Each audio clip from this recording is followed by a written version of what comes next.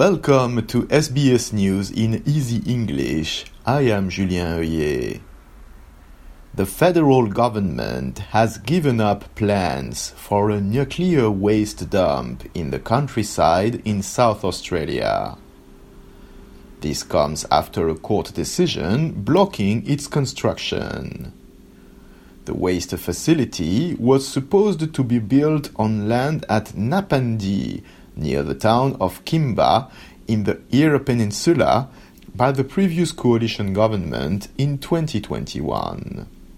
The decision was challenged in the federal court by traditional owners, the Barngarla people, who said the decision was made without them being consulted. The court ruled in July the facility could not be built. Resources Minister Madeleine King told the federal parliament the government would look for a new location for the nuclear waste storage.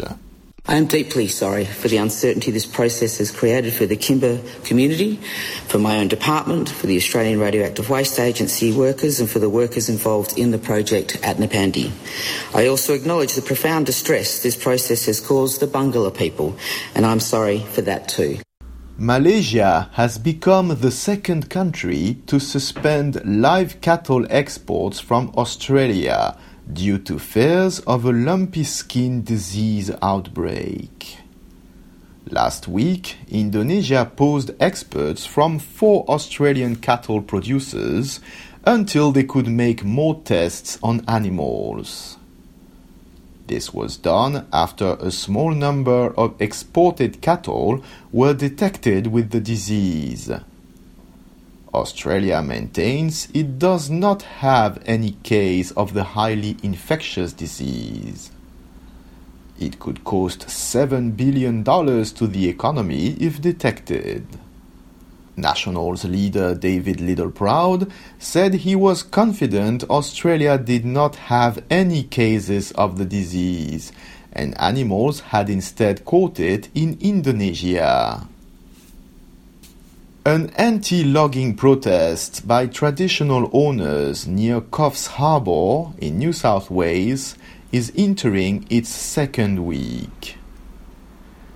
The Gumbaynggirr people say the area being logged in the Newry State Forest contains sacred sites, and the forest has also been set aside as a future national park designed to protect the koala.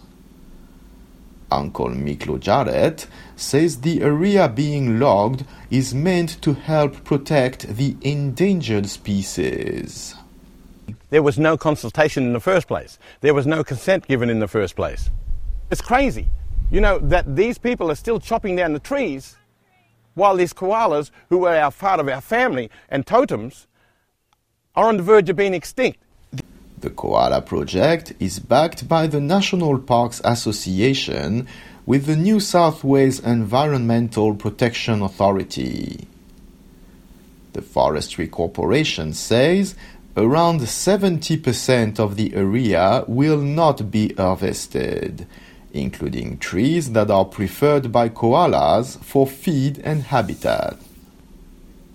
Workers in Australia's Pacific Labour Scheme will be given extra benefits as part of an attempt to strengthen ties with the region.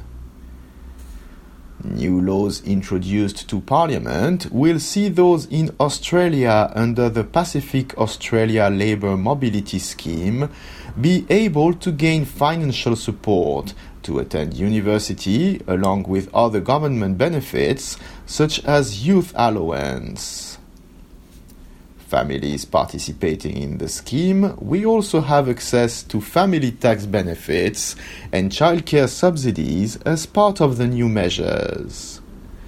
Pacific Minister Pat Conroy said the changes would allow for workers under the scheme to thrive while living in Australia. I am Julien Heuillet. This is SBS News in Easy English.